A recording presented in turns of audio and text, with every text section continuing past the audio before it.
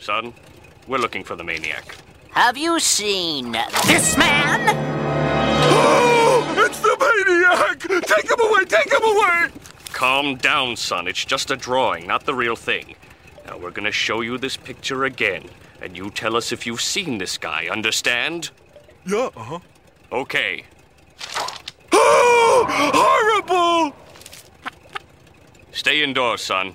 And, take that cone off your head.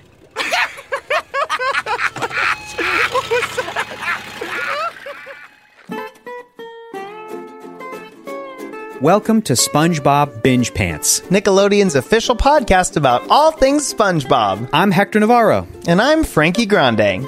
Frankie, I'm extremely excited. We are having, for the first time ever, a special guest on with us today to discuss and dissect this episode.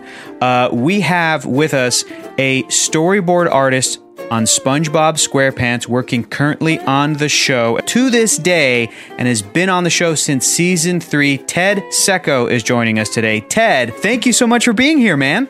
Well, thank you guys for having me on. This is great. It's a great pleasure, and I'm very excited about it. We usually do this just the two of us, so I am so excited that we have somebody else who actually works on the show to see if anything that we're saying rings true at all. Because, Ted, usually Hector and I are just, spouting conspiracy theories, and... It's all true. It's okay, great.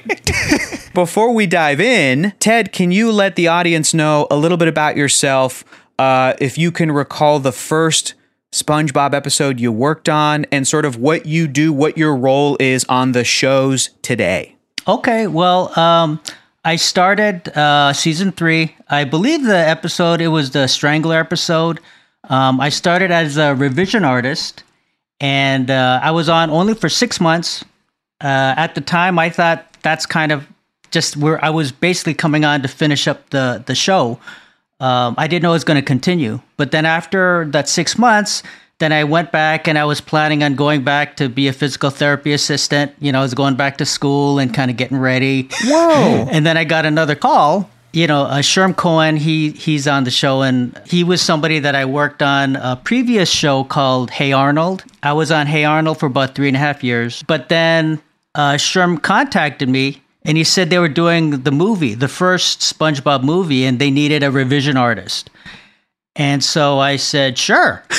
So then I put the physical therapy assistant thing on hold, and I went back. And boy, from that first movie, it just kept going. We did the first movie, and then after the first movie, they were starting up the series again, season 4, and we just kept going. I want to give a quick recap in case people are listening and they don't recall what happens in the episode. This is a quick summary of Hall Monitor. Mrs. Puff's boating school picks SpongeBob as this week's hall monitor, but what are the consequences of what Mrs. Puff has just done? Will SpongeBob let the power of being a hall monitor go to his head? Will Bikini Bottom survive the newly escaped maniac? And how is SpongeBob connected to this new threat? SpongeBob is the maniac, obviously. He becomes the maniac. SpongeBob! It's Jimmy. Jimmy's the hall monitor. Mrs. Puff, I've done it already.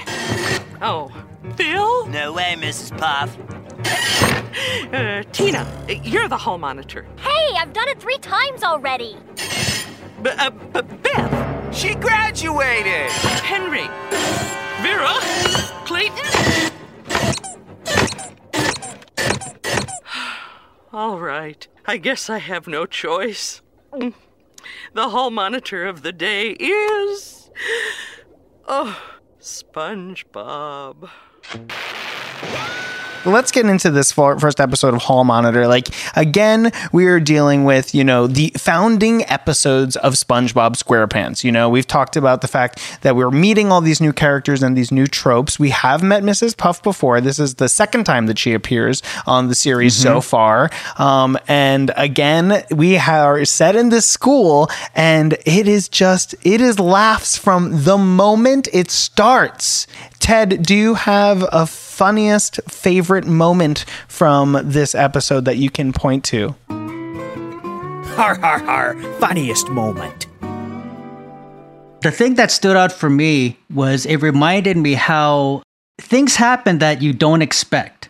There was a lot of that. There were a lot of like surprise reveals. Sometimes we can watch a show like that and it reminds us how effective the unexpected can be. And I work on the plussing crew, which is we get a gag and then we try to plus it if we can. There are so many times I watch this episode and something happened that I was like, wow, I would not have seen that coming ever. A lot of left turns in this one. Exactly. That's perfect. Exactly. Best way to say it. Yeah. I mean, from the very beginning, we have Mrs. Puff and she just scrolls down to the bottom of that list and she's like, the only person who hasn't been hall monitor is SpongeBob. And just the dread and watching her sweat and try to name every single other person in the class. Yep. I think my favorite moment actually probably comes like later when SpongeBob decides as the hall monitor to jump into that lovely couple's house who are eating dinner to show them the dangers by example of leaving your window open, and comes in as like with like a robber's mask on. It's so funny.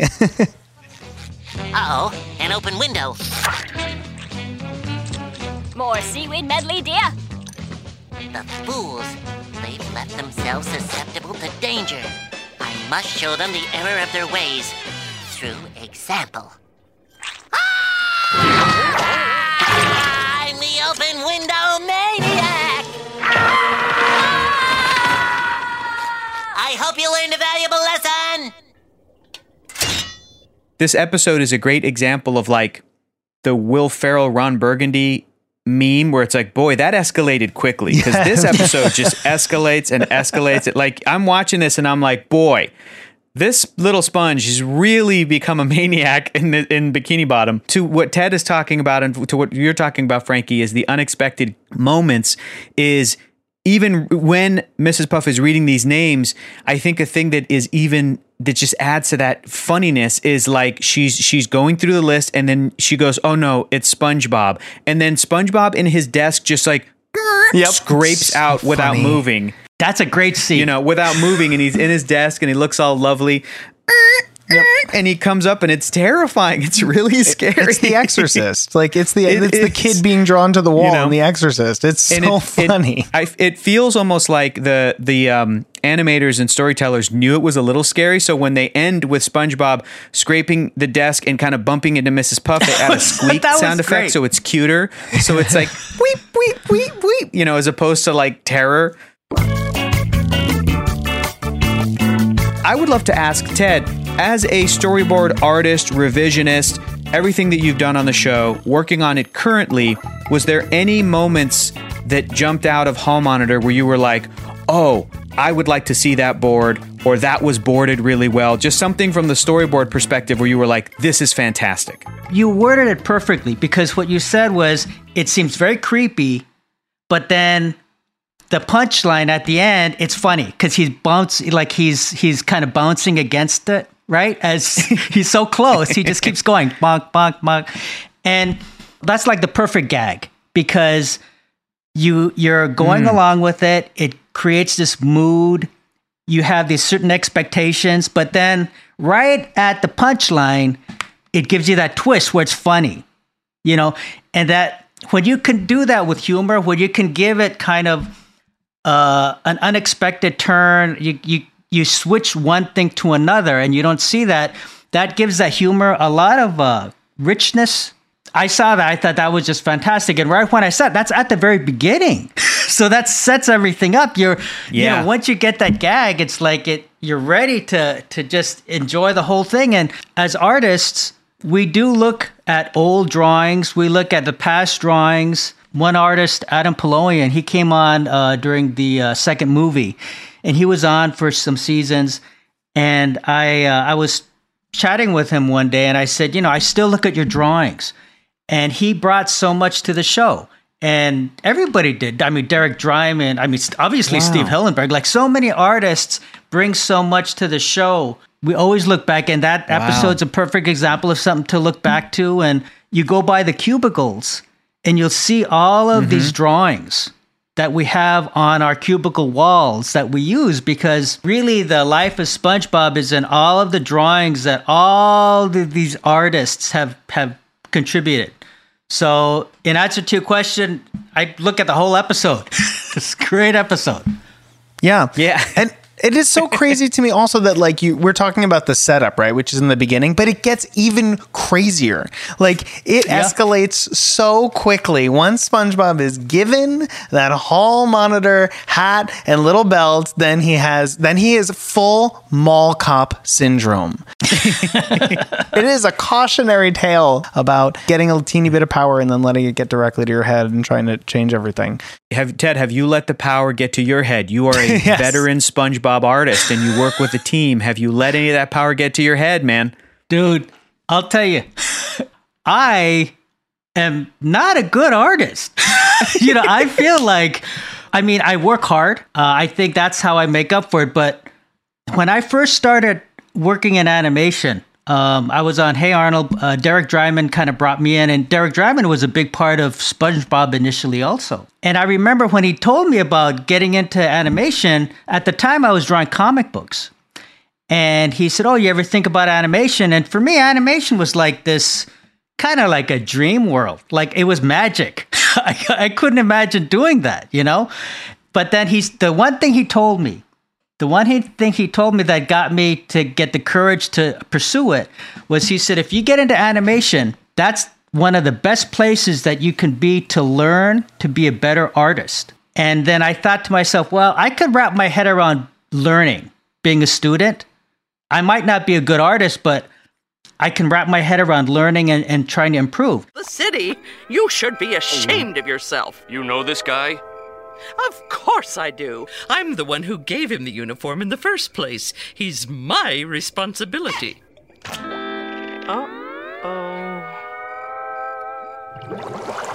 And in conclusion, students, red means stop, green means go. And SpongeBob, Yes, Mrs. Puff? I'd like to see you after class 6 months from now.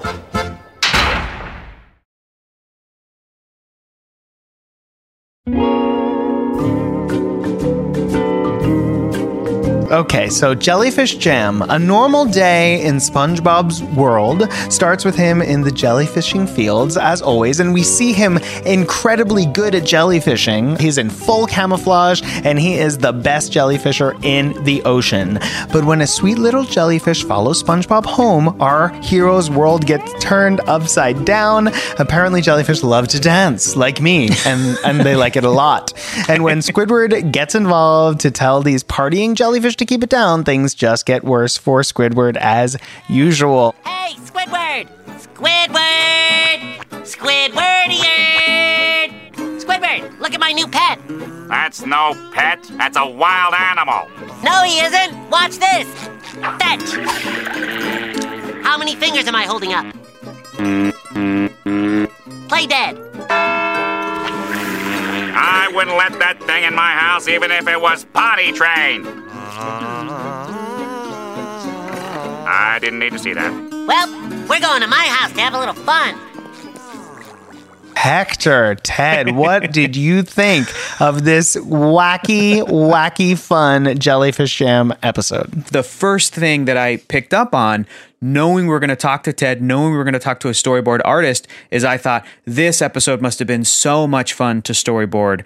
And there's a lot of great moments where it kind of breaks the mold and it's just the dancing close-ups. And it is impossible to not love that song, because that song is fantastic. Yep. I looked it up. Apparently it's called Stadium Rave. And I'm it's like, a real song. I don't know if it was created for SpongeBob or just if stadiums since SpongeBob have used it in their games, because if I ran a stadium for a professional sports team, I would play that song at every inning break, at every halftime. It's such a good song. Anyway, that was my biggest takeaway, was the song was great and the dancing stuff was so much fun.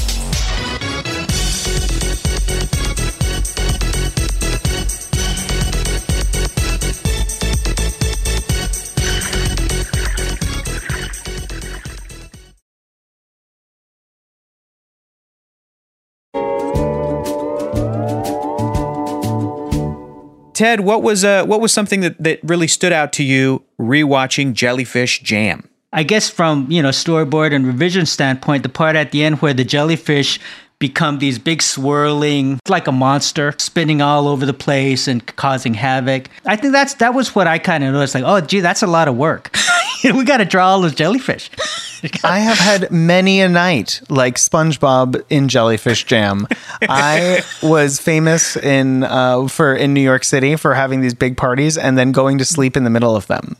Wow. Okay, time to go to bed. Exactly. And I would just leave and I'd be like, good night, everybody. See you in the morning. And they would keep going. So Jellyfish Jam, I relate. It's time for Frankie's Facts. Professor Frankie, can you milk a jellyfish like that? Is that a real thing? Because in the show, it looks delicious. I would love to have a sandwich with some jellyfish jam. It looks so good. Yeah, no, if you did that, you would get stung pretty badly because those tentacles that they have are actually filled with nematocysts, which are like little harpoons. We've talked about that earlier on the show. Wow. And they will really get you. And the jellyfish that's inside of a jelly doesn't actually come out. It's like one big membrane. So you would just kind of like if you were to squeeze it, you'd just kind of poke your thumb through it. And then that's it. Nothing would leak out. It would just kind of be there. So it's no. What is that jelly? Is that like part of like their intestines, or is it just kind of a fluid that takes space? Tissue. Yeah. It's tissue. Yeah, they don't have organs like we do, like they don't. So everything is absorbed through osmosis. So they're really just kind of like they shove the food inside of them and then everything just digests and then it distributes throughout their body. So it's not really like a traditional stomach. Whoa. They're cool creatures. Har, har, har. Funniest moment. My favorite moment, period, from this episode was SpongeBob. Can you play your clarinet a little bit better? Because, it's such a good setup. Like, it's like, can you a little bit softer? Like, I was ready for him to say softer, and he just said, a little softer. Better? And then he goes, okay, SpongeBob, I'll do it better. And then SpongeBob naively turns to the jellyfish, and he goes, okay, he says he's going to play it better. Like, such a good moment. Squidward, would it be possible to play your clarinet a little better? I don't think the jellyfish like it. The jellyfish don't like... What? Why, sure, pal. I can play better. Okay, he said he'll play better. I wanted to point out, too, there was a gag a little bit after that I felt like, ooh, this had to have been a really funny storyboard artist that did this, where the jellyfish are swimming around broken and on fire Squidward's clarinet. Like the jellyfish are celebrating and it's a quick little cut to, and I was like, that's so mean and so funny. That to me felt like a gag that the storyboard crew dropped that in there after, in the process. Ted, do you have any insight on that little moment or on the episode as a whole? That first season, everything is clear. Like you mentioned Mrs. Puff. Yep. All of these things, that kind of humor that's kind of unexpected. You think one thing and then it turns into something else. All that was set up by Steve Hillenburg and Derek and all these guys. The characters that were set up back then are so strong that it just couldn't continue. Yeah. I feel like these first 10 episodes were like the 10 commandments of the SpongeBob universe. And then they just kind of like, they were so good, they were set in stone, and then it was just like, let's keep doing that, or a version of that, but let's not change that forever. Wow. It's a good way to put it, yeah. Totally unexpected. Totally unexpected. The problem also feels unexpected because you start watching this episode and you don't think that this little jellyfish, who is a wild animal in the world of SpongeBob, is going to be interested in having a rave, like a midnight rave. Like I didn't think it was going to go there, because remember, that joke comes from a setup where Squidward is like, only SpongeBob would be able to have fun with a jellyfish. Like, what are they going to do? And it cuts right to the dance. The club, that whole thing, and it's so unexpected. So since the problem feels unexpected, it makes sense that the solution is unexpected. Yeah, yes, exactly. Absolutely. So, well said. Ted, thank you so much for joining us today, talking about these 2 episodes. This has been so much fun, and it was so cool to get to talk to you and for you to share your insights and the perspective of working on the shows today, but then it being able to look back and how often you guys look back and look at everybody else's drawings. It was just so super cool. Thank you guys for having me on. I really appreciate it. It's great meeting both of you, and it makes me feel really good inside that people enjoy the stuff that we're doing, because we work really hard, all of us, the whole crew, and we don't really get a lot of feedback all the time, you know? We're just kind of getting our job and trying to do it right. So it feels very good. So I really appreciate you guys having me on your show. It's a great show, and I love your action figures, dude. And your hair is awesome. Yeah. Thank you so much. Thank you guys so much for listening. We hope you have a fantastic rest of your day. Be sure to stay tuned for more episodes of SpongeBob Binge Pants, and we'll see you on the next one. Bye, guys.